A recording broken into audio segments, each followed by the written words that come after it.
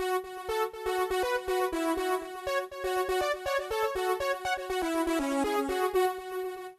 listening to the main theme from Beverly Hills Cop, released in 1990, composed by David Whitaker.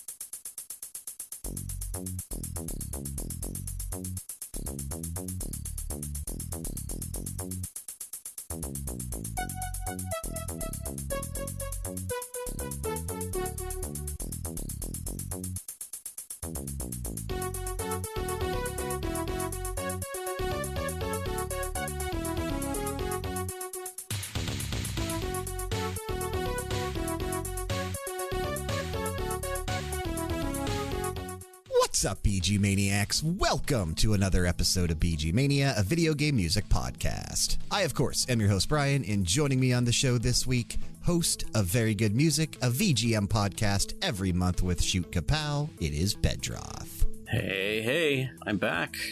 We're here back to watch some movies. Yeah, we're not playing games this week. We're not even, I don't even feel like we're playing music this week. We're going to be sitting down, reminiscing on some movies, and this should be a fun episode. This should be a fun one to do. This has been an episode topic that we've been kicking around for a little while now.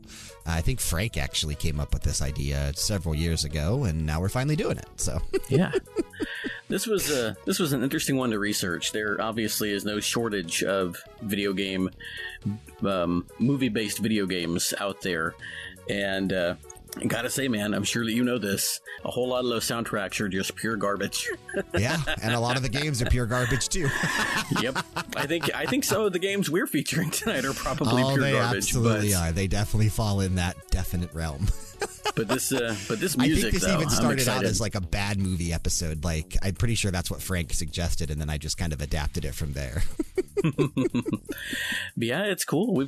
I'm looking just at my playlist. I've got a nice mix of Western and Japanese composers here, so we're gonna get a cool spread. Nice spread of consoles as well, I think. Absolutely, yeah. We're jumping all over the place today. It's gonna be a lot of fun. Before we start chatting about that opening track, real quick, if you'd be so kind, head on over to Apple Podcast or whichever app you've chosen to listen to us on and drop us a quick rating and a review. It does help us out in terms of visibility so that this show continues to grow. And remember, we are on Patreon, patreon.com/RPG Era. You can head on over there, check out our tiers, see what we're doing. If you feel inclined, toss us a couple bucks each month. If not, continuing to listen every week when we put out an episode works wonders as well. Special shout out to current executive producers, Jexax and Zenku. Thank you guys both so much every time. So yeah, we are discussing movie-based games today, and one of the limitations, I guess, if we want to call it that we kind of imposed on ourselves for this episode was that we tried to stick with games that were just more or less from a movie franchise, not necessarily something that started out elsewhere. Like, we tried to focus on video games that are just based on a movie franchise, like a movie IP, so not necessarily a comic book or a novel or things like that. Right. So Scott Pilgrim, I actually mentioned when you and I were talking after the show last week, I decided I wasn't going to go after that one because you could kind of, the game is related to the movie, but I think it's actually more based on the manga. It's kind of hard to say with that one. So, yeah. But all the ones, as you and I were saying before the episode started, all the ones we picked are based, even if they're based on a property that originated somewhere else, the game we're talking about was was definitely based on the film. Absolutely. Yep, absolutely. So I had the pleasure of kicking us off today, and I think I chose the only track that I had saved from when Frank and I were initially talking about this episode, which was the main theme from the Amiga version of Beverly Hills Cop. Now, that did release sometime in 1990, and it was composed by David Whittaker, but it was based on the theme that Harold Faltermeyer had composed for the actual movie. And it's actually a pretty good adaptation of the main theme. It really is, and I think the simplicity of the main theme and the fact that it was based on synths anyway probably helped Whittaker out when he was adapting this. But man, what a classic melody. Like, anybody our age and even like 10 years older or younger, my kids know this theme because they're still playing it in high school bands, you know? It's an iconic piece of music. Absolutely. I mean, it's transcended movies. It's transcended into pop culture. Like, everybody knows that main hook of this theme. Well, I was telling you, man, 20 years ago when I had my first cell phone, before smartphones were even thought of, it was just a little Nokia brick, and I had a bloop bleep version of the Beverly Hills Cop theme as my ringtone. I can remember how it sounded to this day. It was I had one of those stuff. Nokia bricks as well. I think we all did back in the day. I still have it. It still works. They still work, dude. Isn't that crazy? It is. It's crazy. They don't build them like they used to. Now they try to tell us that we need to replace them every year. I know. So, have you seen this movie? Absolutely. Yeah, this is such a classic movie. I've obviously I even like seen the second one. Yeah, I was going to say, I've even seen the sequel. The sequel's okay. It wasn't as impactful as the first. I don't think it had as strong of a lasting appeal as the first movie did. But, I mean, this was one of my favorite Eddie Murphy movies back in the day. Yeah, this was some good stuff. This was back in Eddie Murphy's real heyday, before he started, I guess, kind of doing the Nicolas Cage thing and just kind of getting into movies because he needed to pay off an island somewhere or something. But like right after he left SNL and still had quite a bit to prove, he was all over the place and he did some really good stuff. He really did. Now, I've not played this game, so I can't say if the game is any good, and I have to assume that it's not. Oh, yeah. I've never played anything on the Amiga, so I would probably assume the same, I've played a few things on the Amiga, but I've not played much on the Amiga. I do love Amiga music, though, as we've talked about on this show plenty of times. We've focused a lot on Amiga music, and I really do enjoy it. And I don't think you guys ever did an Amiga episode, did you? We did. Oh, okay. Yeah, we definitely did. Wow. We did a full focus on the Amiga, and may have even done. Yeah, we did a part 2 as well. So if we ever do another focus, we're up to part 3 on just Amiga music. Yep. Gotcha. Okay. Well. So we have done 2 individual focuses in the past, and those episodes have always been really fun to put together. Well, I guess, again, you'll have to forgive me with your 200-plus episodes if I don't remember every single one. I have listened to them all, though, for sure. It's still impressive to me that we are up to, like, this is episode 231. Like, that's just incredible. It's cool, man. It's really cool. There's not too many other shows that have survived that long into that many episodes. And obviously, we haven't. If we would have been more consistent, we'd be almost up to, like, 300 by now. If we wouldn't have skipped weeks and months there at some times. We'd at least be over 250. Yeah, there are not very many that are up there that high. I could maybe name 5, including this one, that have gotten past the 200 mark, but it's rare. It's very rare. So it is, and to still be going strong too, which is impressive. Sure. Like the numbers aren't dipping, and that's awesome. So that much I can say thank you for. But yeah, this is going to be a fun episode. And like you said earlier, we're going to be bouncing all over the place. We're going to be listening. We're going to be in the NES. I think we actually do have a lot of NES on the episode today, and a lot of SNES as well. Like, we did focus heavily on some of the retro stuff, but I think that makes sense too for what we were trying to do with this episode. Now, have you seen all of the movies on your list? No, I have not. I have seen all but one of mine. You don't have to say which one you think it is, but you can look at the list and see if you can guess which one I haven't seen. And I think it's going to surprise you. So, well, we'll get there. I'll mention it when we get there. Okay. Yeah, I definitely would be curious to know which one that is. I have seen a majority of the movies on my list, but I've not seen them all. Okay. There are, well, just one on my list, actually, that I haven't seen. All right. And what I think is cool is we did not, just as usual, we didn't really discuss any of this beforehand, and we still picked from different movies, not just different games based on the same movie, but actually different movies all down the line. Now, there were a couple no crossovers. that I had the title theme from Cool World on my short list, but you've already played that, and you're playing another track from Cool World. I had a track from The Mummy Demastered on my list, and I ended up bumping it. That. I was actually sad you ended up cutting that one. I did, because I honestly, as much as I can respect the craft, I don't like the style of the song as much as some of the other ones I picked, and you've already played a little bit of Mummy Demastered. Most, if not all, of the games I picked from, I don't think you played anything from before. So, which is exciting. Which is definitely exciting. And I'm really excited to get to your first block of tracks, because you have a game coming up that I have a ton of experience with, and it wasn't a great game, but man, do I remember so many fond memories with it. Or do I have so many fond memories with it? That's what I was trying to say. There's another game in here that I have a lot of experience with, and it was a good game, I will say, at least. I went back and played it on a ROM a little while back, and it holds up well enough. And it's, well, we'll get there, though. And just like I did a couple of episodes ago, I'm starting out with an NES block. All of these were released on the Nintendo Entertainment System. We're going to start out, though, with the stage theme from Rambo, released May 24th, 1988, composed by Toru Hasabe and Minki Motoyama.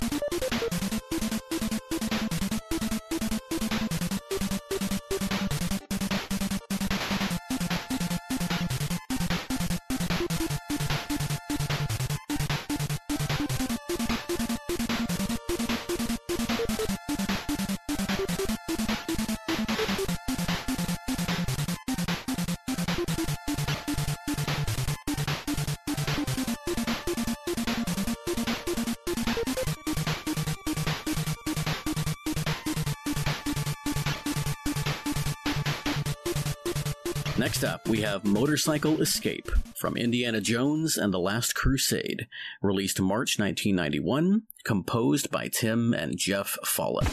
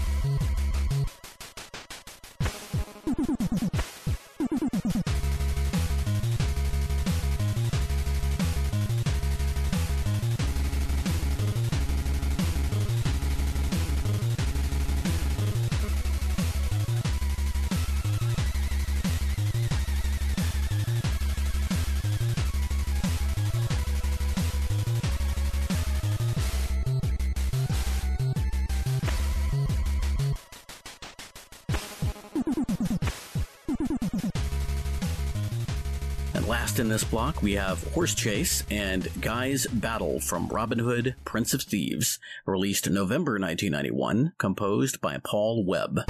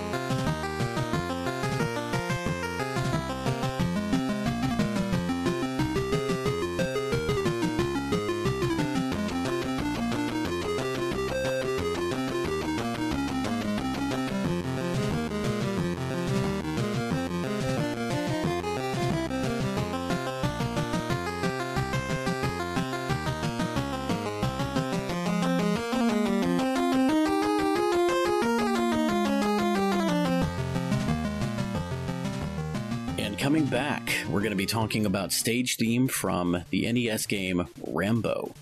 And before we get to the track, Brian, you said this is the game that you have actually got the experience with in this block. Yeah, I played the ever-living crap out of this game back in the day, dude. This was one of the original games that I had when I got my NES. I don't know why I ended up with this game. I'm pretty sure either my mom or dad picked it up because they were a fan of the movie. Mm-hmm. And it was just one of the ones that, you know, back then you had to play what you had. So I've seen some gameplay of this. It looks like it's, you know, it's manageable on the surf on it's the not terrible. Yeah, it's on the level of a lot of the same kind of side-scrolling not really beat 'em up, but side-scrolling action-y type stuff.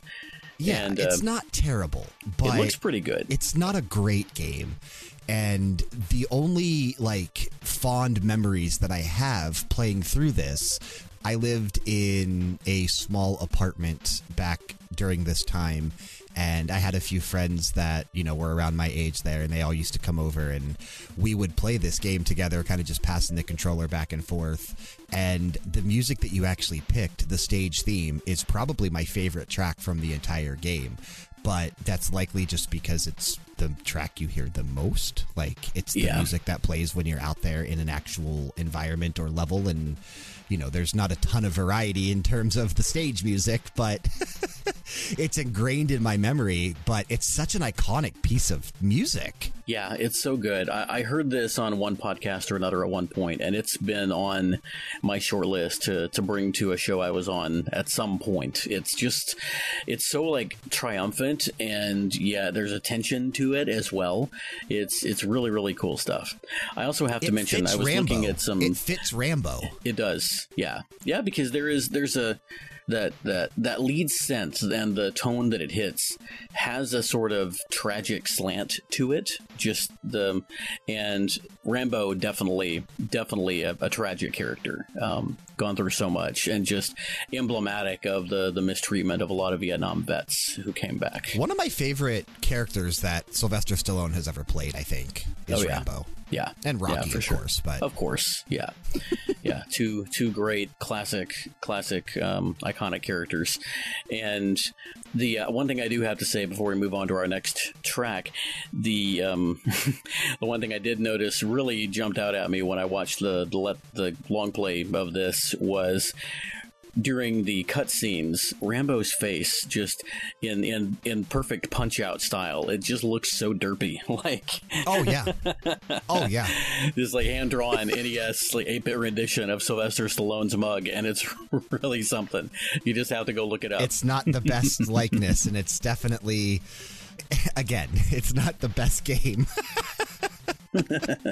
Well, and I don't have any experience with this one. I also don't have any experience, like, at all. I didn't even know it existed until I found it during my research, is this next game, Indiana Jones and the Last Crusade. We listened to the Motorcycle Escape theme, and I had this track picked out. I didn't do a lot of research on the tracks themselves, like who did them, anything like that. I didn't want to be too biased when I went in, and I really pulled up a list of games based on movies from Wikipedia, and at first I just went through and wanted to pull from games I had actually played so I could talk about them.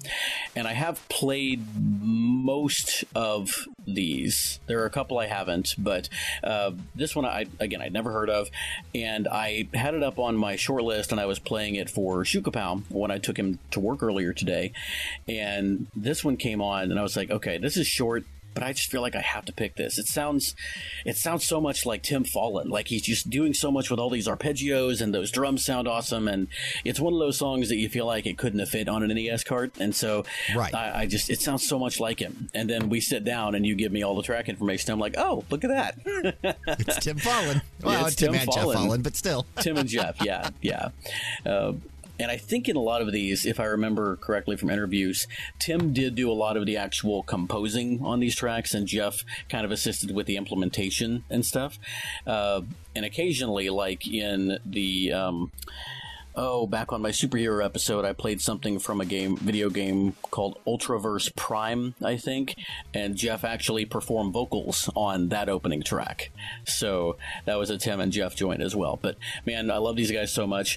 I looked up some footage of this game. It looks pretty interesting. I could see where maybe it could be kind of janky if you actually have to play it, but the side-scrolling areas look kind of similar to Castlevania, except if Simon could duck and kick. And then there are some puzzle elements where you're like moving things around the screen and trying to figure out the solution to something.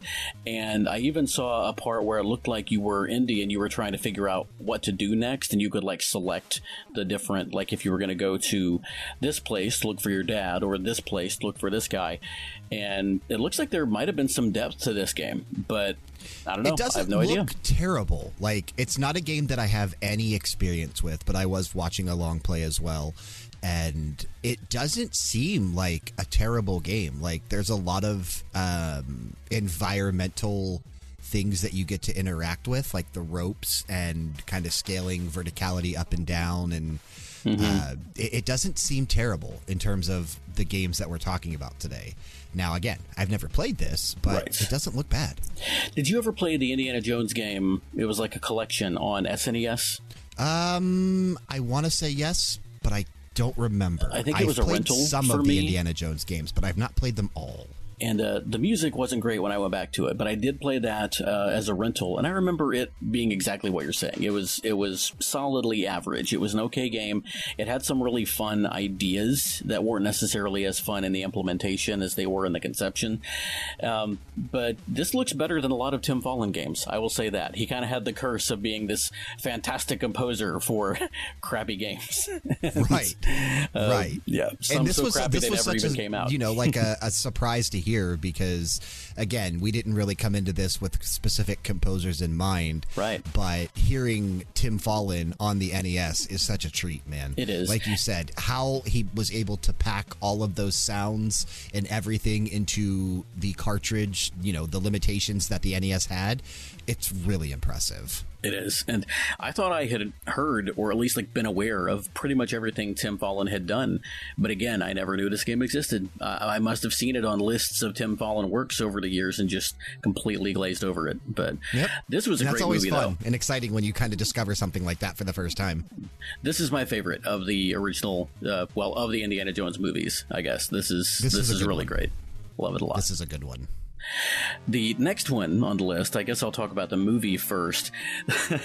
This movie is notoriously campy. Just the fact that Kevin Costner doesn't even speak with a British accent as Robin Hood is so great. But man, Alan Rickman, who we're going to talk about again a little later, I think, Alan Rickman as the sheriff in this movie is just so scenery-chewingly awesome. The part where his cousin or his cousin Guy Gisborne is asking him what he's going to do to Robin Hood, and he's like, "I'm going to cut his heart out with a spoon." And Gisborne says, "Why a spoon, brother?" "Because it's dull, you twit. It'll hurt more." Just, good stuff. And it's not my favorite Robin Hood movie. No, it's fun to watch, but not as fun as Men in Tights. And I was going to say Men in Tights is my favorite Robin Hood movie. Yeah. Oh yeah, I love it so much. I've got another story about that for another time, but the horse chase and Guy's battle when you're actually fighting Guy of Gisborne, who I was just talking about. This is the music that plays in those areas, and this game I have quite a bit of experience with. I probably beat it 3 or 4 times on the NES. Oh, wow. Okay. And it really is fun. It doesn't look fantastic when you go back and look at it, but there are several different modes. There is an overhead mode where you control usually Robin as the main character, and it's fun because it actually, depending on what type of weapon you're using, you'll actually swing a different weapon on the screen. Now, you can only face one of the 4 cardinal directions. You can move diagonally, but you can only face one of those directions, so that's a little bit limited. But you're basically, in that mode, you're going through and trying to find clues and uncover traps and find keys and get out of doors, and you have to attack enemies here and there.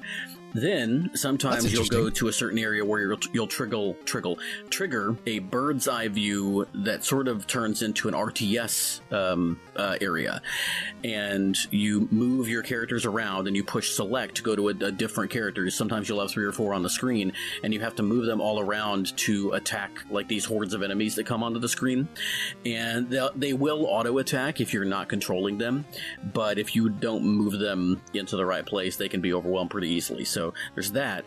But then sometimes you will run into a certain character, like Guy of Gisborne in this case, and after you talk to them, you'll trigger a duel scene, and it turns into a side view, and you actually duel the other guy with a health bar and everything, and it's almost like a fighting game but with a sword. It's a really, really cool game. Most of the music is just kind of okay. I haven't done enough research and listening to tell if how much of it, if any, was adapted from the movie, but the music is mostly okay. But this was exciting and kind of gets your blood pumping, so I thought it would go well with those other tracks. Still got that medieval flair, though. Oh yeah, definitely. This is actually a really interesting track, and while we were listening to it, I kept pointing out how much I actually liked it, to the point that I was looking up Paul Webb, because he's a name that I know I've heard before, but I'm not super familiar with. So I was looking on VGMPF and just kind of looking at some of the credits that he has. Yeah, what did you find? I was able to find he actually has credits on the NES version of Monopoly, which I know I played the crap out of back in the day. That's another game that I owned, so that likely could be why I'm familiar with him there. But he also did the music for Roger Clemens' MVP Baseball on the NES, another game that I know I owned. Looks like he's got credits on Star Wars The Empire Strikes Back, some of the classic WWF games from back in the day, like Steel Cage Challenge, Super WrestleMania on the Genesis and SNES. But he also has credits on Mortal Kombat 2 on the SNES as well, at least according to this. Interesting. Okay. Yeah. Cool. So he's kind of all over the place, but definitely a name that I knew, and I just wasn't sure why, but likely because a lot of these wrestling games too, like the Royal Rumble game on the Super Nintendo and Genesis, he also has credits on. So I know I've played those a lot. Yep. But yeah, those were some of my staples back in the day. Well, I've rambled a lot on these tracks, and I feel like I might again, but I could talk forever about that Robin Hood game. I really loved it a lot. But I'm really eager to get into your next block, because let me take another look real quick. I mentioned Cool World. Yes. Which is the only one on my list I've not seen. I have not seen the movie Cool World. I actually, I've seen Fievel Goes West. I never saw Nightmare on Elm Street. I've never really been too big into horror films. I've seen a few of them. I don't hate them. I just don't seek them out. And Cool World, I have also never seen. But I know it's got great music. I have no idea about these others. Actually, no. I have heard some stuff from Nightmare on Elm Street. Never heard anything from this Fievel game. So I'm curious. Well, I think you're in for a treat. I think you're going to like all three of these tracks. So very cool. We are jumping a little all over the place here. We have obviously a horror game, an animated children's film, and then a comedy in Cool World. So we have two SNES games, one NES game. We're going to kick things off with Welcome to the Cool World from Cool World. Again, this is the Super Nintendo version. This was released February 1993, composed by Dean Evans and Keith Tinman.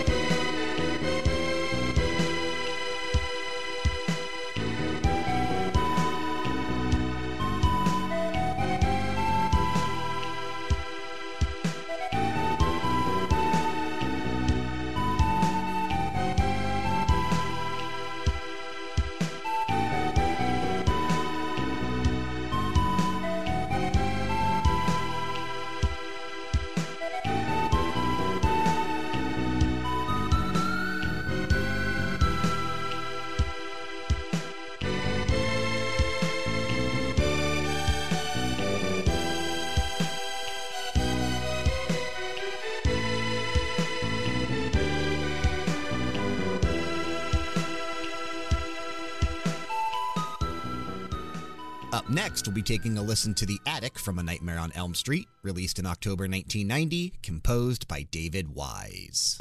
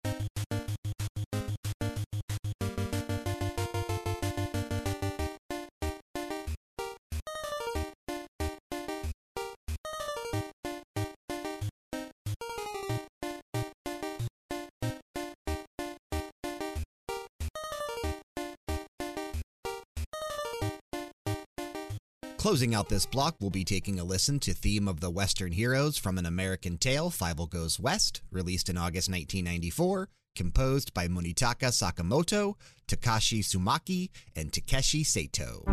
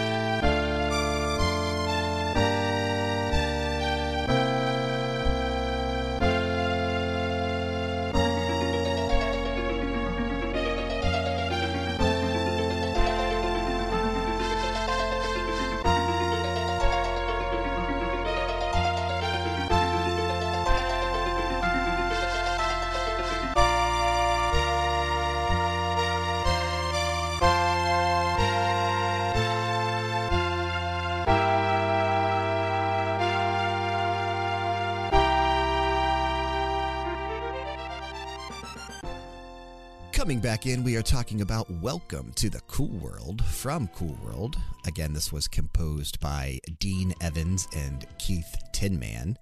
And what a chill vibe this track gives off, dude. I know we've played the title music from Cool World on the show before, and you and I were talking a little bit about Dean Evans while listening to this and, you know, some of the stuff he's done on specifically Waterworld. But he just has such a vibe going, man. I absolutely love it. And, you know, I don't hide the fact that I'm always generally smoking weed or partaking in that lifestyle, but a lot of my picks tend to go with that in mind. And dude, I just love this so much. This is really, really good stuff. And like I told you, man, if you like this, you've got to check out, and for the listeners, you've got to check out more Dean Evans. You've played some Waterworld on the show, which again is why I didn't go with a Waterworld track on my playlist. I had one right up until the last minute, and I subbed out something for it. I don't remember which one, but it's actually my Play Out, because I felt like I really wanted to play the Play Out. I also really wanted to play Waterworld, and the only difference between them was that you'd played Waterworld before, so I bumped it. But also really want to point some people toward the unreleased Green Lantern SNES soundtrack. I played one back on my superhero episode with Prop Jeff, bringing that one up again. I guess there's some crossover there, licensed properties, lots of superhero movies in the canon. And I played another one on some other show, I don't remember which one, but it's just really, really good stuff. And I'm really glad you got Dean Evans represented on this list. He was with Ocean for a while, and Ocean released a lot of crappy adaptations with great music. So. Mm-hmm. Absolutely. I think he was up with them somewhat into the 2000s even. Like, he was with them for a while. I think until they folded, actually. So, which is crazy. Yeah, it is. The Flintstones movie soundtrack also has some great music. The best tracks on that soundtrack are actually the unused tracks that you can only find when you go to the sound test. Go figure. Yeah. I think somebody said that they felt like he must have just had some demos laying around that he didn't want to get totally forgotten, so he uploaded them with the other sound files and just listed them as unused music. That's hilarious, and that would be amazing if so. Yep. Now, I don't know if one of the instruments in this track is supposed to be like a theremin. It has that sound to it, and I freaking love that, dude. Yep, yeah.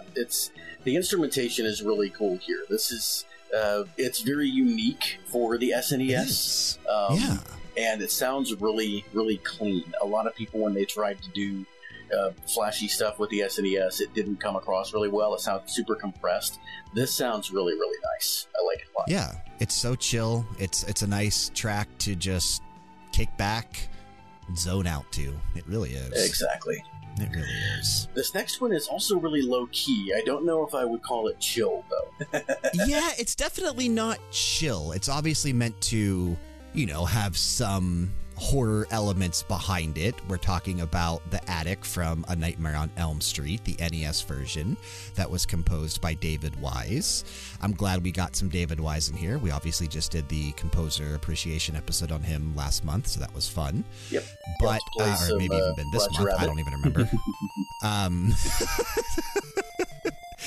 But this is a game that, much like Friday the 13th was on the NES, it wasn't that great of a game, but A Nightmare on Elm Street has always been my favorite horror slasher franchise.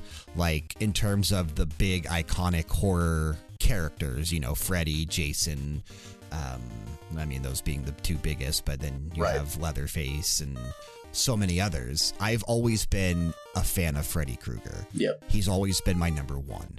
And specifically the Dream Warriors version of Nightmare on Elm Street from 1987. I think that's probably still my favorite of all of them. And that more tends to just be because Dokken did the theme music for that one, and I love hair metal.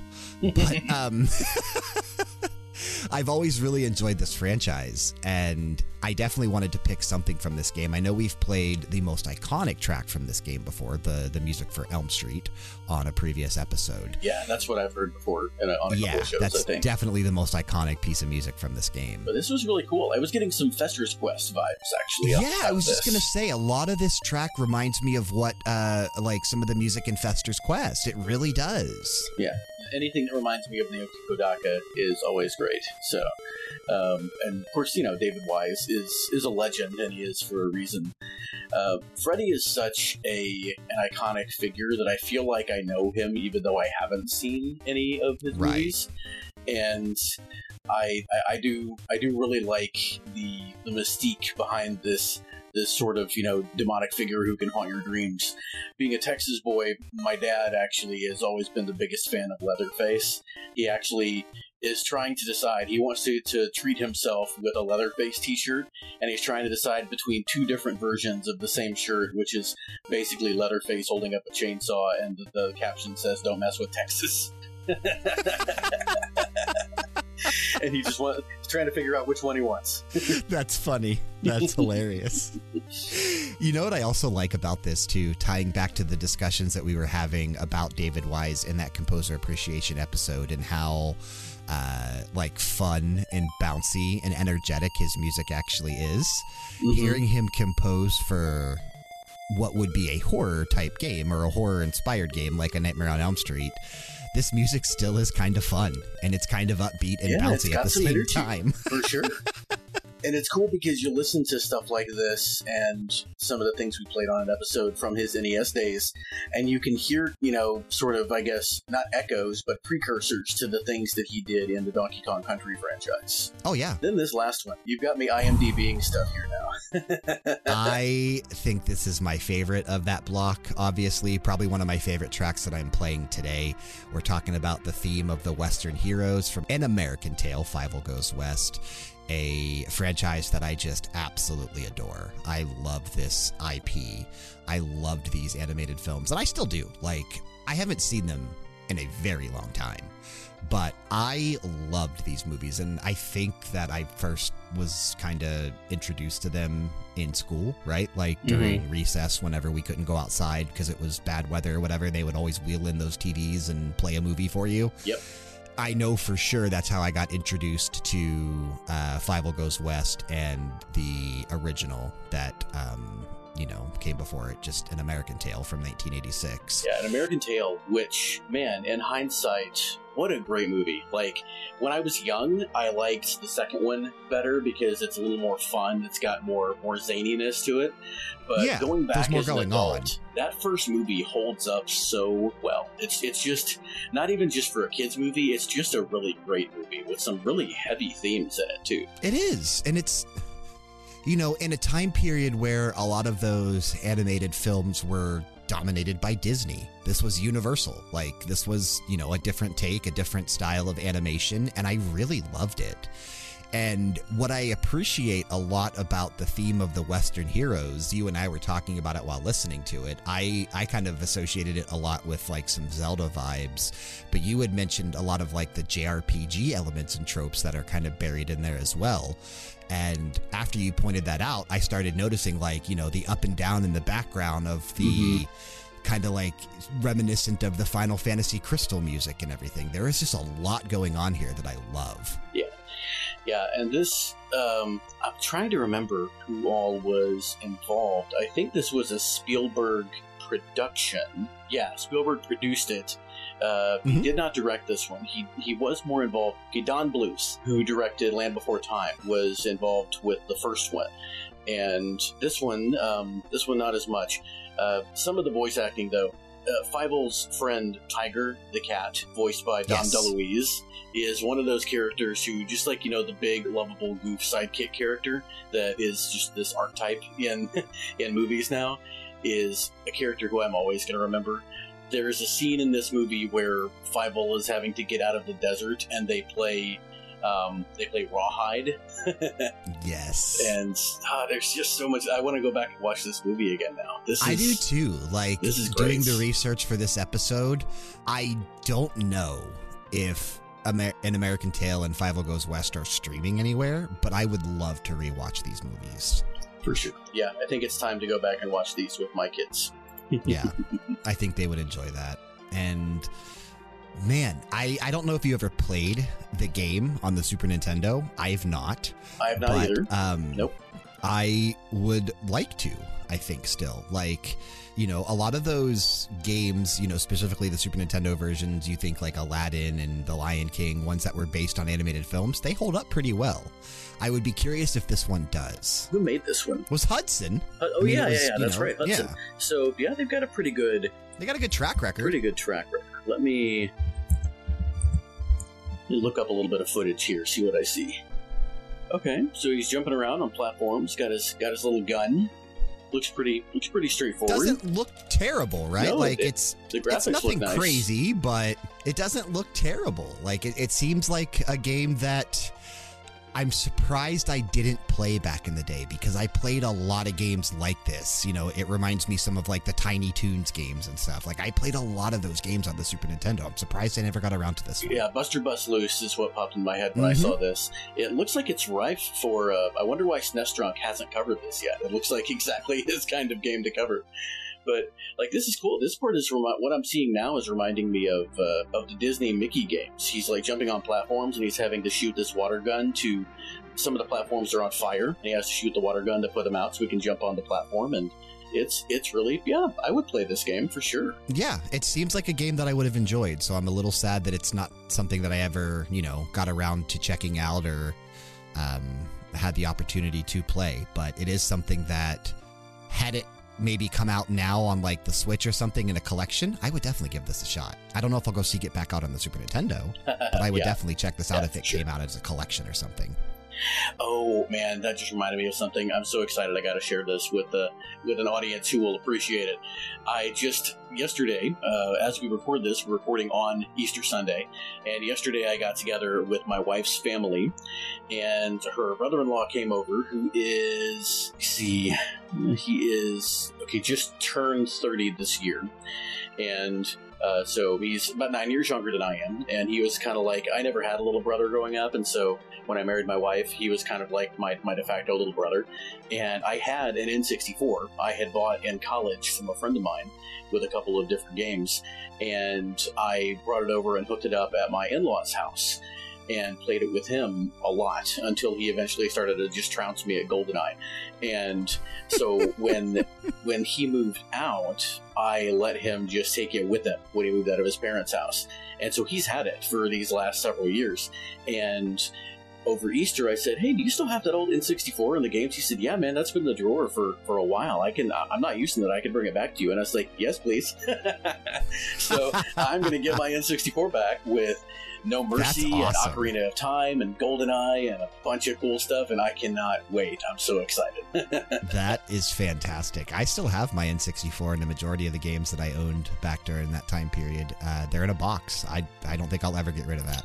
2001, I packed up all of my games that my dad had kept all the boxes and manuals for, and I took them to some store, some resale store, and I got rid of all of it. And I still, to this day, I kick myself so much. I had an SNES, I had a Genesis, I had an N64 at that time, and an NES, and just, I can't believe I did that. So I would have such a cool library of games, and I'd be one of those guys on YouTube with bookshelves full of games behind him. Oh yeah. But you know what? I want to distract myself from my past bad decisions and move into this first track in my next block. The game was almost definitely a bad decision. I think one could argue the movie might have been a bad decision too, but man, I loved it when it came out. It was so much fun. And yeah, to start out my next block, we're going to be listening to a track from Mighty Morphin Power Rangers, the movie, the video game. This is the SNES version, and the track we are going to be listening to is The Shopping Center. This game was released in July of 1995 and composed by Hiroyuki Iwatsuki and Haruo Ohashi.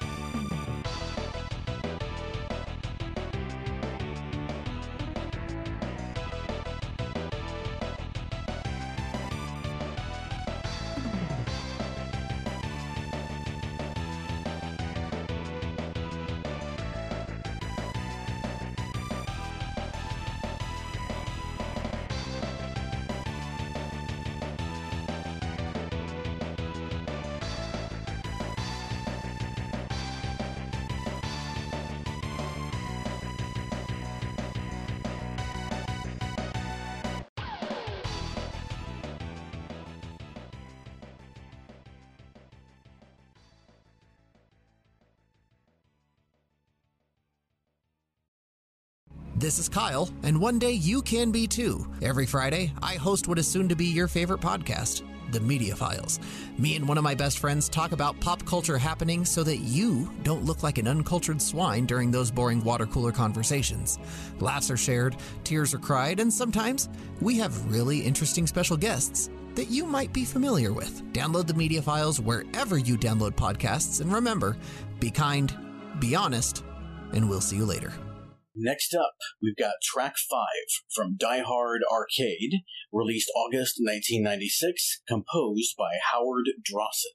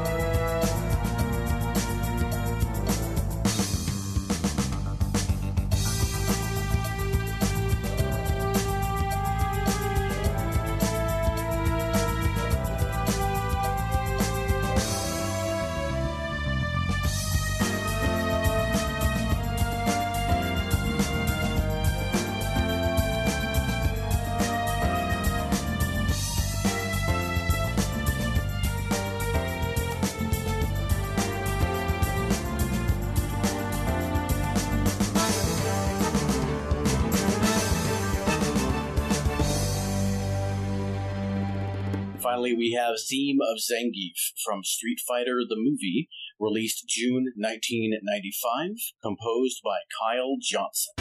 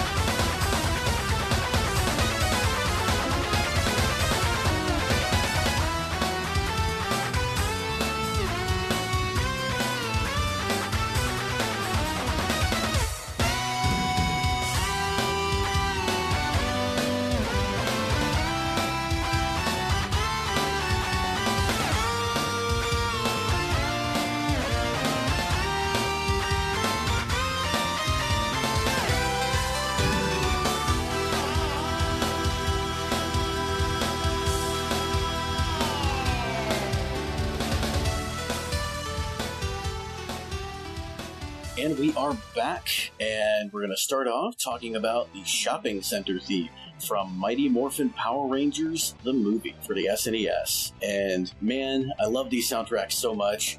I was looking up all the stuff that Hiroyuki Iwatsuki has done. He also did the non-movie version of the Street Fighter SNES game, and both of them were just banger soundtracks. I have more experience with the version based on the show than this version, but you said that Me too. You played quite a bit because you were really into Power Rangers back in the day.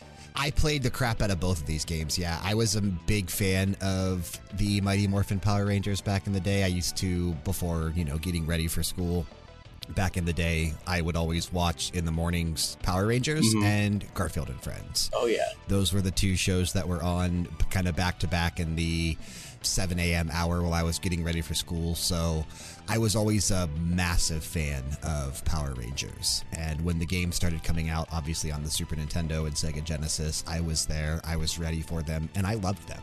Like, looking back, they're still pretty good games. Oh, yeah. Like, they weren't terrible. Not at all. And I would say the SNES, just Mighty Morphin Power Rangers for the SNES, was also a pretty easy game. Like, it was really simple and something that I think if anybody is able to get their hands on it and their kid is wanting to try like a step up from like baby games for babies, this would be pretty cool. It's a side-scrolling beat-em-up, but without a vertical element, so you just run left to right and beat up the bad guys, and it's really cool stuff. And this property is just perfect for video games, of course, with all the different things you can do. And I was always more of a Teenage Mutant Ninja Turtles guy myself, but I did watch the original Power Rangers a lot, and I watched a little bit of the follow-up that this movie sort of was the transition into. And when Tommy became the White Ranger, and Tommy was always my favorite, whether he was green or white. When Jason went gold, he was pretty cool too. I liked that, but that was around the time that I kind of dropped off. This movie was just campy fun though. It was like, I wasn't obviously expecting an amazing movie out of the Power Rangers IP. It kind of served its purpose. Like, even the show was campy, right? Like, you look at everything that they did and it being inspired by that Japanese show, like, of course it was going to be weird. Yeah. Of course it was going to be different. Like, it was never going to be this amazing franchise, but it was just, as a kid, it was fun, and I loved it. And I don't remember who played him, but Ivan Ooze was just such a fantastic villain. He hammed it up so much, just like Arnold Schwarzenegger in Batman and Robin or Raul Julia in the Street Fighter movie. It was really, really good stuff. He was probably the best thing about that whole movie. You know what I really like about this particular track, kind of tying it back into the shopping center, is that there are elements of the Power Rangers theme kind of in there, but it's different enough that it's just not like the theme to the Power Rangers playing in the shopping center. It's kind of like a remixed, rearranged version of it with some different instrumentation and a different ending. Really similar to the Turtles arcade game, the first level where there's fire and burn, what they do with the Turtles theme in that track. Really good stuff. Little plug here for an episode of another show that's about a year old. There's another podcast called BGM Fight Club, not a direct competitor of ours because it's a really different format. The host, the commissioner, the last Rican, brings podcasters and fans of video game music onto his show, and we each pick tracks on a theme that go up against each other, and then in his Discord you can go and vote for which track you like better in each round. And it's a cool idea. The winner, it's like a cool concept. Yeah, it's a fun concept. And I actually went up against Daryl himself in a Ninja Turtles versus Power Rangers episode last year. And we had some really fantastic music. I think just music-wise, it's probably my favorite episode of his show. So if anybody wants more Power Rangers, go check that one out. It was a lot of fun. Go check it out. Exactly. You can hear me nerd out about Ninja Turtles. But yeah, so next we're going to get into, this is the movie. This is the movie that I have not seen out of my 7.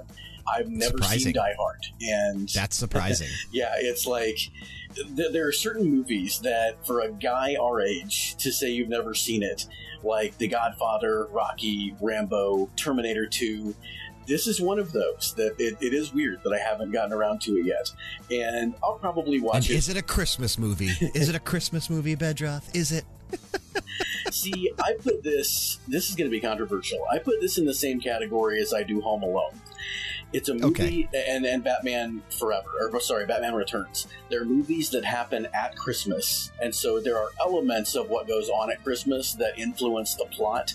But no, it's about something totally different. It is not about I agree with Christmas. You. It is so not I a Christmas wouldn't call movie. it a Christmas movie. I agree with you. For so many people, Home Alone is like the Christmas movie that they watch, and I love it. I love Home Alone. It's not a Christmas movie. Me too. It's not. it's about this kid, and it's just the comedy and the shenanigans he gets into. Speaking of Home Alone, SNES, easy. I played those games a lot. Super not great game, but really fun for like you said, you play what you have, and it helps you pass the time. It was simple, easy to get through. The music is nothing special. It's not horrible. Nope. It doesn't hurt your ears or anything, but it's not special. I did play those games a lot. I have not played the Die Hard arcade game, though. Yeah, this game was a lot of fun. I was telling you, it's for anybody who hasn't played it, sort of a 3D beat 'em up where you can run around. You have full range of motion. It's a not isometric, but it's a 3/4 view, slanted, kind of diagonal down, and you can punch, kick. You have combos. You can throw. And there are certain areas when you're transitioning from fight to fight where you're prompted to push a button at a certain time, and if you do, you can bypass another fight by kicking the guy in the face or something like that, or blowing something up and moving past that area. And if you fail, then you have to stop and have another fight. And it was really a lot of fun. It was co-op. You could play with a second person, and I don't know who it's supposed to be because, again, I haven't seen the movie, but the game was a lot of fun, and this track was really fun. Really jazzy stuff. You know what else I liked about this track, too? And I know that you on your short list, when I was looking at the playlist when you were still narrowing stuff down, there was a few, maybe just one pick from GoldenEye. Mm-hmm. This track sounds very James Bond. I actually, maybe because it's like Saturn arcade, the instrumentation sounds a little bit better. That may be why I went with this over GoldenEye. And also because, of course, everybody knows GoldenEye, everybody's heard it. So I thought, why not give this game a little bit more attention? I was surprised with how much, just spy elements and just how much that track or this track had going for it. Die Hard doesn't really give off that vibe in terms of an espionage James Bond type of an adventure, but hearing it in this track, I dig it. I dig it a lot. For sure, yeah. And Howard Drawson has got some cool background here. Composer for video games and for TV and film. One of his first video game compositions, actually one of his first compositions total, was Sonic Spinball. He was also involved with Sonic and Knuckles. What a good game. Yeah. Sonic Spinball. Great. What a good game. Yeah, it really is. It, compare it to standard Sonic games and go into it expecting that, and you're not going to like it very much. If you go into it expecting it to be what it is, then it's really, really fun stuff. It's such a fun game. Comics and Zone. Our second appearance by Alan Rickman, right? That's From it. Die Hard. Second appearance by Alan Rickman. Also playing a villain here, Hans Gruber, I think is his name. Is that right? Yep. Yeah. Hans Gruber. Yep. Another scenery chewing villain for man, the actor that you love to hate all of his characters so much. Severus Snape, of course, and I mean, iconic though, right? Such an amazing actor. Such an amazing actor. One of my favorite Will forever be missed. Is his turn in Galaxy Quest. I think he's the best part of that whole movie, and I love the movie so much. But man, it's such a good movie. By Garth Tharsamer. Oh, good stuff. Good stuff. Such a good movie. I'm having such a good time on this episode, man. We're talking about such fun things. A nice counterpoint to that last episode we did. Right? I know. Like you said before, we just are taking everybody on this emotional roller coaster of a ride. We don't really plan this out that well. See, a couple more things Howard Drawson did. Didn't realize this. He composed on Baldur's Gate 2, Shadows of Amn. So cool stuff. Okay. Very nice. And also the expansion, Throne of Bhaal. Very fun games there. Shout out to Techie Geek. I know he's a big fan of that series. He came back and did some stuff for Sonic and the Black Knight with Jun Sinaway. Wow, Tommy Tallarico was on that one too. I'm gonna have to go check out Sonic and the Black Knight. I never really looked into it. I was gonna say that's a powerhouse trio there. That really is. Before we move on to my third and final track of this block. Oh man, I really want to go back and see this movie. I heard about. Do you though? I do. There's another podcast I've been checking out recently that I think you would really enjoy called Multimedia Failure, where this group Not heard of goes back and it's all about video game movies, and they go back and watch video game movies, live action and animated, and they're working their way toward the present. And they rewatched this one, and the way that they talked about it, it does make me want to go back and watch it, going into it and expecting it to be what it is, because I feel like that is what would make the difference. If you go into it expecting these characters to be anything like what they really are, then you're going to be sorely disappointed, especially Ryu and Ken. But if you go into it expecting, Jean-Claude Van Damme and then Raul Julia at his finest, just make sure you watch it on a Tuesday. See, I think that's why I just didn't like it as much, and I haven't ever gone back and watched it again because I did see it kind of in its heyday when it was popular. Yeah, me too. And me too. I went into it watching it like, expecting Street Fighter and expecting the characters that I knew, and it just, much like some of the Mortal Kombat movies, like it didn't feel like the IP to me or the franchise. Yeah. So if you want that, there were some fun moments. Definitely go back and watch the animated Street Fighter 2 movie. Mm-hmm. That's what you want really if you want that. But I feel like this could be campy fun, and they did make a few dedicated Street Fighter the movie fighting games with kind of Mortal Kombat style. They had the characters sort of superimposed from the movie. Yeah, the digitized graphics or whatever. Digitized graphics, yep. Exactly. And something I didn't know. So the console version of this game, the music is just kind of okay. It's nothing stellar. I did have a couple tracks I was thinking about for a little while, but I bumped them pretty early. The arcade version, though, that was eventually ported to the Saturn, the in-game fighting themes are original.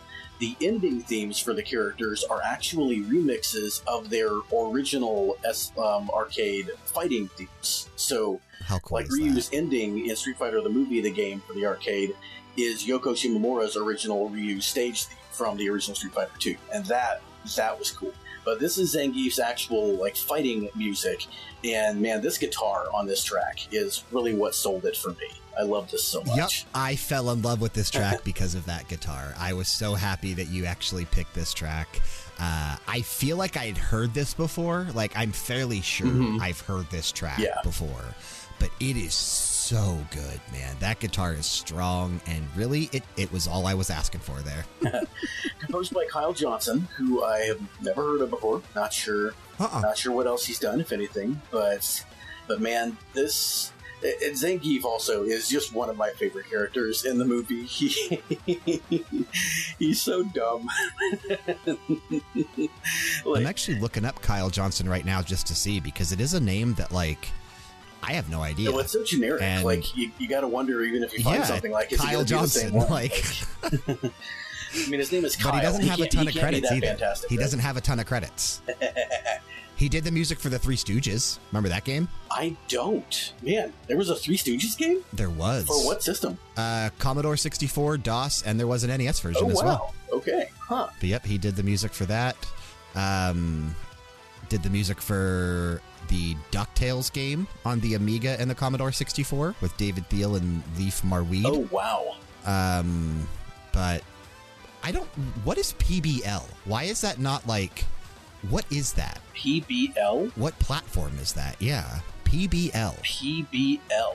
I don't... On VGMPF, he's got a significant amount of credits for PBL, and I just don't know what that is. Phillips. No, I don't know. I can't even figure out what that might be.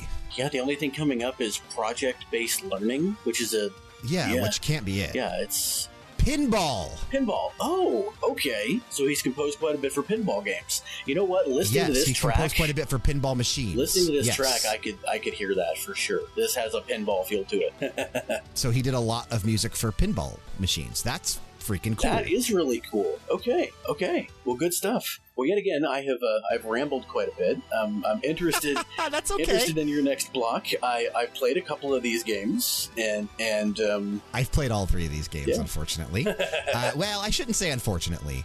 2 of them I actually have fond memories with. The first game that I'm kicking off with, not so much. Yeah. These really were not great video games, but I almost, I don't remember what it was. Again, I got bumped pretty early. I almost played something, though, from this first game. So I'll let you get into it. Okay. All right. Well, let's kick things off. We are jumping all around. Well, not really. We have 2 NES games and then one, our most modern game on the playlist today from the PlayStation 4. But we are going to kick things off with the title theme from Back to the Future 2 and 3. This was released sometime in 1990, and it was composed by Tanya Smith.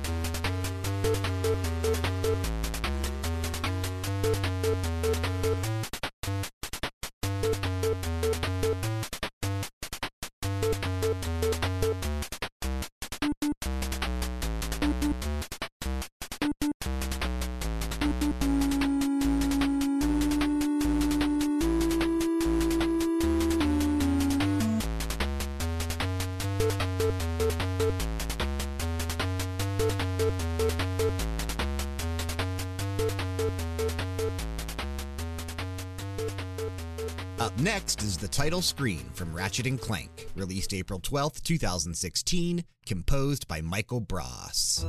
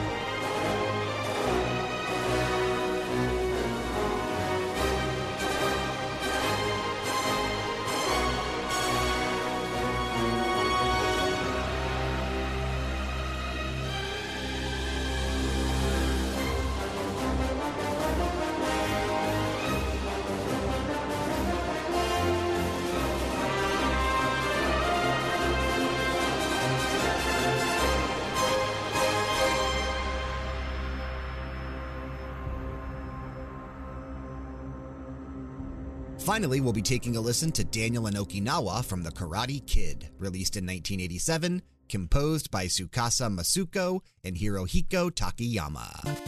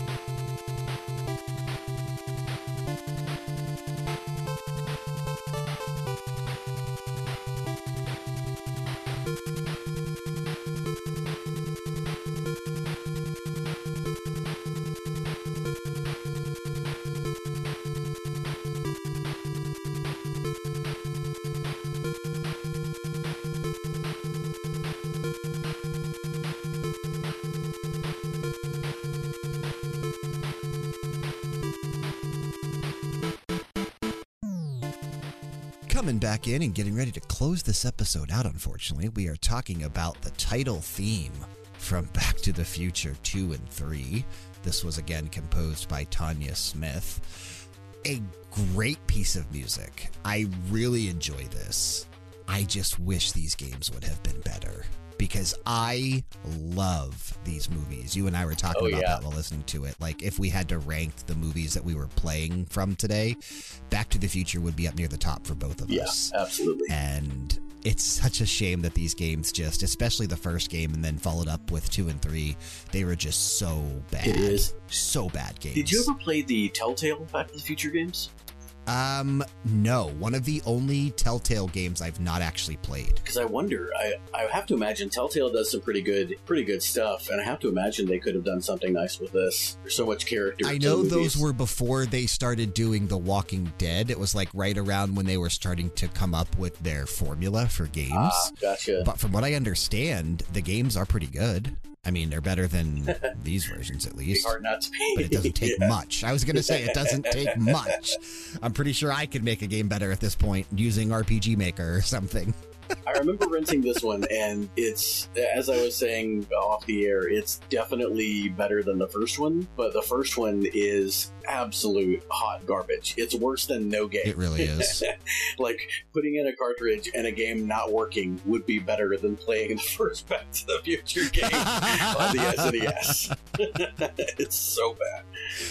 It is definitely bad. And I don't know what this track reminds me of. It reminds me of something, and it's bugging me. Like, when I was sitting there listening to it again, you know, just for the episode, it reminds me of a piece of music that I just can't figure out. I'm assuming you mean something other than Back in Time, like the other than back. Yes, of course, yes. But it just, like, the way that it sounds on the NES, do do do do do do do do do do do do do do. That reminds me of something, and I just can't figure out what it is. Yeah, I know what you mean. I'm trying to place it now too. It's something popular. I just don't know what it is. It's a popular game that it sounds familiar to. I just can't figure it out, and it's gonna bug me until I do. Is it? Is there some Double Dragon in there? Maybe, but that's not what I'm thinking of. Yeah. At least I don't think it is. Anybody who hears this, and if you know what we're talking about, definitely let us know. Reach out. Let me know, because it's going to bug me until I figure it out. And it's going to be something that I continuously go back and try to figure out every so often. Like, I want to know what this is, because I do enjoy this track. You know, again, game not so good, but the movies are. The movies really are. Kind of a common theme with LJN. A great franchise. Oh, yeah.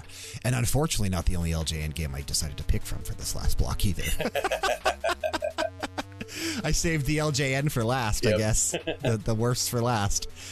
But before we talk about the other LJN game, I did have a really beautiful piece of music there sandwiched in the middle from the 2016 release of Ratchet & Clank, which was based on, or I'm sorry, was a movie based on the original Ratchet & Clank video game. And I like what Insomniac did here. You know, this was them returning to the Ratchet & Clank franchise after taking so long off, right? They went off and did a bunch of other things after working with Sony and Ratchet & Clank, and ended up doing Sunset Overdrive and a few other things, and then eventually returned back to Ratchet & Clank before Spider-Man. And their reimagining of the first Ratchet & Clank and kind of basing it on the movie, this was such a good movie and such a good game. And I really appreciate this soundtrack that was done by Michael Bross.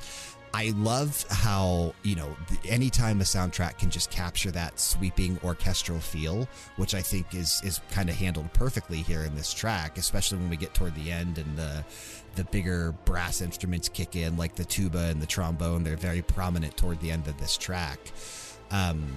It's so well done, dude. And it obviously being the most recent game or recent console that we're featuring on the playlist today in the PlayStation 4, of course it's going to have that more orchestral cinematic feel to it. But yeah, I was saying it's funny that epic, dude. This is epic. This sounds the most cinematic of any of the games we've listened to. Just because of it really does. And I'm glad we got something like that on this episode. Yep. Yeah, this was really good. I have got this game, I think, on the PS4. I think I started. I know I have a Ratchet & Clank game, and I'm pretty sure it's this one. I've started playing it, and my middle kid, who the podcast world knows as Lemon Boy, also played through some of it, liked it quite a bit. And I remember it was really impressive. The visuals, the smooth gameplay, the soundtrack, of course. And I actually had associated everything I'd heard from this game with Mark Mothersbaugh, because he was involved with the original tracks, but this one was Michael Bross. Michael Bross. So hats off to Mr. Bross. Did a great job. Which was really cool. Absolutely, it was. And if you've not played through the newest Ratchet & Clank, I know you don't have access to a PlayStation 5 right now, but you absolutely need to play through Rift in Time, because that game is so incredible. Like, the Ratchet & Clank games are just really well done. They really are. And Insomniac probably is one of the better developmental studios out there right now. Just in terms of their turnaround and their ability to make strong games. Like, you know, they just did the follow-up to Spider-Man, the Miles Morales version, but they're already working on Spider-Man 2, and they're also working on Wolverine, and I'm sure they're working on another Ratchet & Clank. Like, just, they remind me a lot of Nihon Falcom and their ability to crank out these amazing games in such a short amount of time. Very cool. Very cool. Unlike some other other big developers that we could name. Absolutely. Who take forever to develop games. And end up releasing the same game on like 3 systems in a row at full price.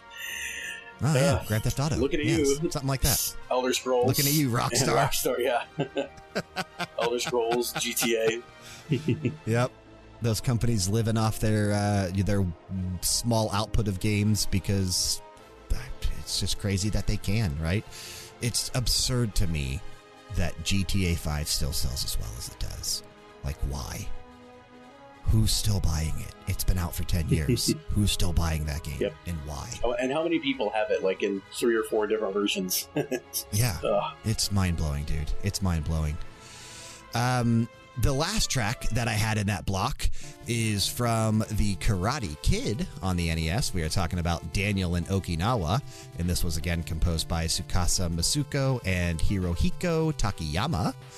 I love this track, and let me tell you, I love this movie. This was a really cool track. It reminded me some of like the jogging scene in Punch-Out!, I think. Yes, I was going to mention that. It absolutely feels like the jogging scene in Punch-Out!. I really enjoyed the Karate Kid movies. I've seen all of them. I saw the original trilogy. I saw the 4th one with, was that Hilary Swank? And then I saw the remake with Jaden Smith. And I have not seen Cobra Kai yet. I don't have a lot of time for TV, and it's on my short list for sure. It's kind of between that and The Mandalorian as like the next big popular series I'm going to jump into and binge, and I just haven't got around to it. That's a tough choice between the two. Yeah, very different, but I know I that would probably I would pick love. Mandalorian, though, in all honesty. Yeah. Honestly, I watched How I Met Your Mother with my wife all the way through, and one of my favorite things in it was the fact that one of the characters in How I Met Your Mother loved Karate Kid, but saw it opposite from everybody else and thought that Billy Zabka was the hero of the movie. Yeah, Barney, right? Yeah, Barney, and then he actually got to meet Billy Zabka, like he was on the show. Actually got to meet him in show, and it was really it was really cool. Yeah, Jessica, my ex, that was one of her her favorite TV shows, How I Met Your Mother. So I've seen that several times from start to finish. I really do enjoy that series. It's a great TV show. Didn't stick the landing, but it's a really great TV show. I know the way that series kind of concluded. It's controversial, right? Like the build up and then the way they end. I don't want to spoil it for anyone that hasn't potentially seen it, but it was a little bit of a letdown. I will say there is a fan-made edit of the ending. It's way better. That's way better. It's like better. That to me. That's the canon ending. So, to anybody who does I think watch that it, a lot of fans of the show agree. To anybody who does watch it and is disappointed, seek that out, and you'll be happy. So, but we're not talking about that. We're talking about Karate Kid. I like how triumphant. Yeah, I was gonna say that'd be kind of fun if there was a How I Met Your Mother game, but I don't think there ever will be. Nor should there be. A visual novel style game. That'd be so much fun. A visual novel, exactly. This is not a game that I would say is amazing or was amazing. I think that I probably have more fond memories with Kung Fu on the NES, which was, very similar to the Karate Kid, but more frustrating and definitely a more harder game. Yeah. But it's the one that I have more experience with. But I do enjoy this track, and I think the reason that I picked it is because it does remind me so much of that Punch-Out scene, as you mentioned. I just remember renting this game a few times, and the only thing about it that I remember is the mini game where you have to try to catch the flies with the chopsticks. That's all I remember. I miss mini games like that in those older NES and SNES games, like, even the mini games in Mortal Kombat where you're like breaking boards and bricks and stuff. I enjoyed that stuff, dude. It's fun stuff. Did. I mean, who doesn't like beating up a car? Stuff. I know. Yeah, I enjoyed that stuff, man. And I enjoyed this episode. I thought this was really fun. I did too, man. This was a lot of fun. Man, I'm glad we went with this topic. It was fun to go through and listen. A little bit stressful because I was recording or researching for several different things all kind of around the same time, but I still hadn't narrowed down all of my tracks until this morning, and then I finally sent you my last 7 this morning. So, but man, it was so much fun. I loved it. I loved it a lot. Yeah, I did too. And you actually are going to be taking the closeout track here. And what are we going to be discussing here for a few? We are going to be discussing the pause mode theme from a game that you and I realized as we were listening to it is unreleased. But this is... Could not find gameplay, and that's why. Lethal Weapon 3 for the Sega Master System. And yeah, the pause theme. This is an almost 6-minute long track that does not loop in the style of a lot of the classic... like Commodore and Sharp and ZX Spectrum games that have like one track that just keeps going. This was composed by Euro Intel, a Dutch composer who is really famous for his Commodore work, also his demo scene work with the group Maniacs of Noise. And I would put Euro Intel up there with the real legends of the SID chip, like Rob Hubbard, Jonathan Dunn. After hearing this, I would too. Helsbeck. This, if you like that kind of music, this is going to be just a tour de force. This is fantastic stuff. And the fact that it's the Sega Master System blew me away, dude. I know. Because you and I were talking, like, it doesn't have the best sound chip. And there's a reason that we haven't played that many tracks from the Master System on this podcast before. This absolutely blew me away. And I think it's really smart because whatever he did to port over that Commodore sound to the Master System, he's not trying to make it sound like something an NES or a TurboGrafx could do. He's using it actually on what could have been considered, well, it was older hardware, but that in some ways was superior sound-wise with the variety of things that it could do. And it's really impressive, almost Fallen-esque, what he was able to pull off on the Master System here. I have no idea how any of the hardware stuff works, but I'd really like to learn about it. So yeah, and the actual the video of this track on YouTube, like if you look this up, the person that uploads it, SMS Power VGMs, they actually have the individual sound channels on the screen, and you can just see what's going on in each of the channels. It's mind-blowing. And if you see this video, this is the Master System, and you like it, look up, pick a favorite chip composer like Rob Hubbard or Ben Daglish, and type in Rob Hubbard oscilloscope tracks, OSCILLOSCOPE, oscilloscope. And even if you misspell it, YouTube will pick it up, but you'll see those different channels like that, and it's really, really cool stuff. You'll go down a rabbit hole if you're into game audio and that kind of thing. It's fun. It's so amazing. It's so cool to see. And Lethal Weapon 3 was the first Lethal Weapon that I saw because I wasn't supposed to be watching it. I was at a friend's house and his big brother had it on, and I came out right around the time when Riggs and the lady, it's been too long I forgot, when they were comparing their battle scars and what that leads to. But my favorite Lethal Weapon for sure, and just a fun action franchise. It really is. It's not amazing, it's fun. Exactly. Yeah, honestly, I would put it in the same category as our Play It with Beverly Hills Cop. Yep. Not an Oscar-worthy film, but you're going to go into it and you're going to enjoy it. It's good stuff. Mel Gibson, Danny Glover just had great chemistry, and Danny Glover's "I'm too old for this" classic line in movies.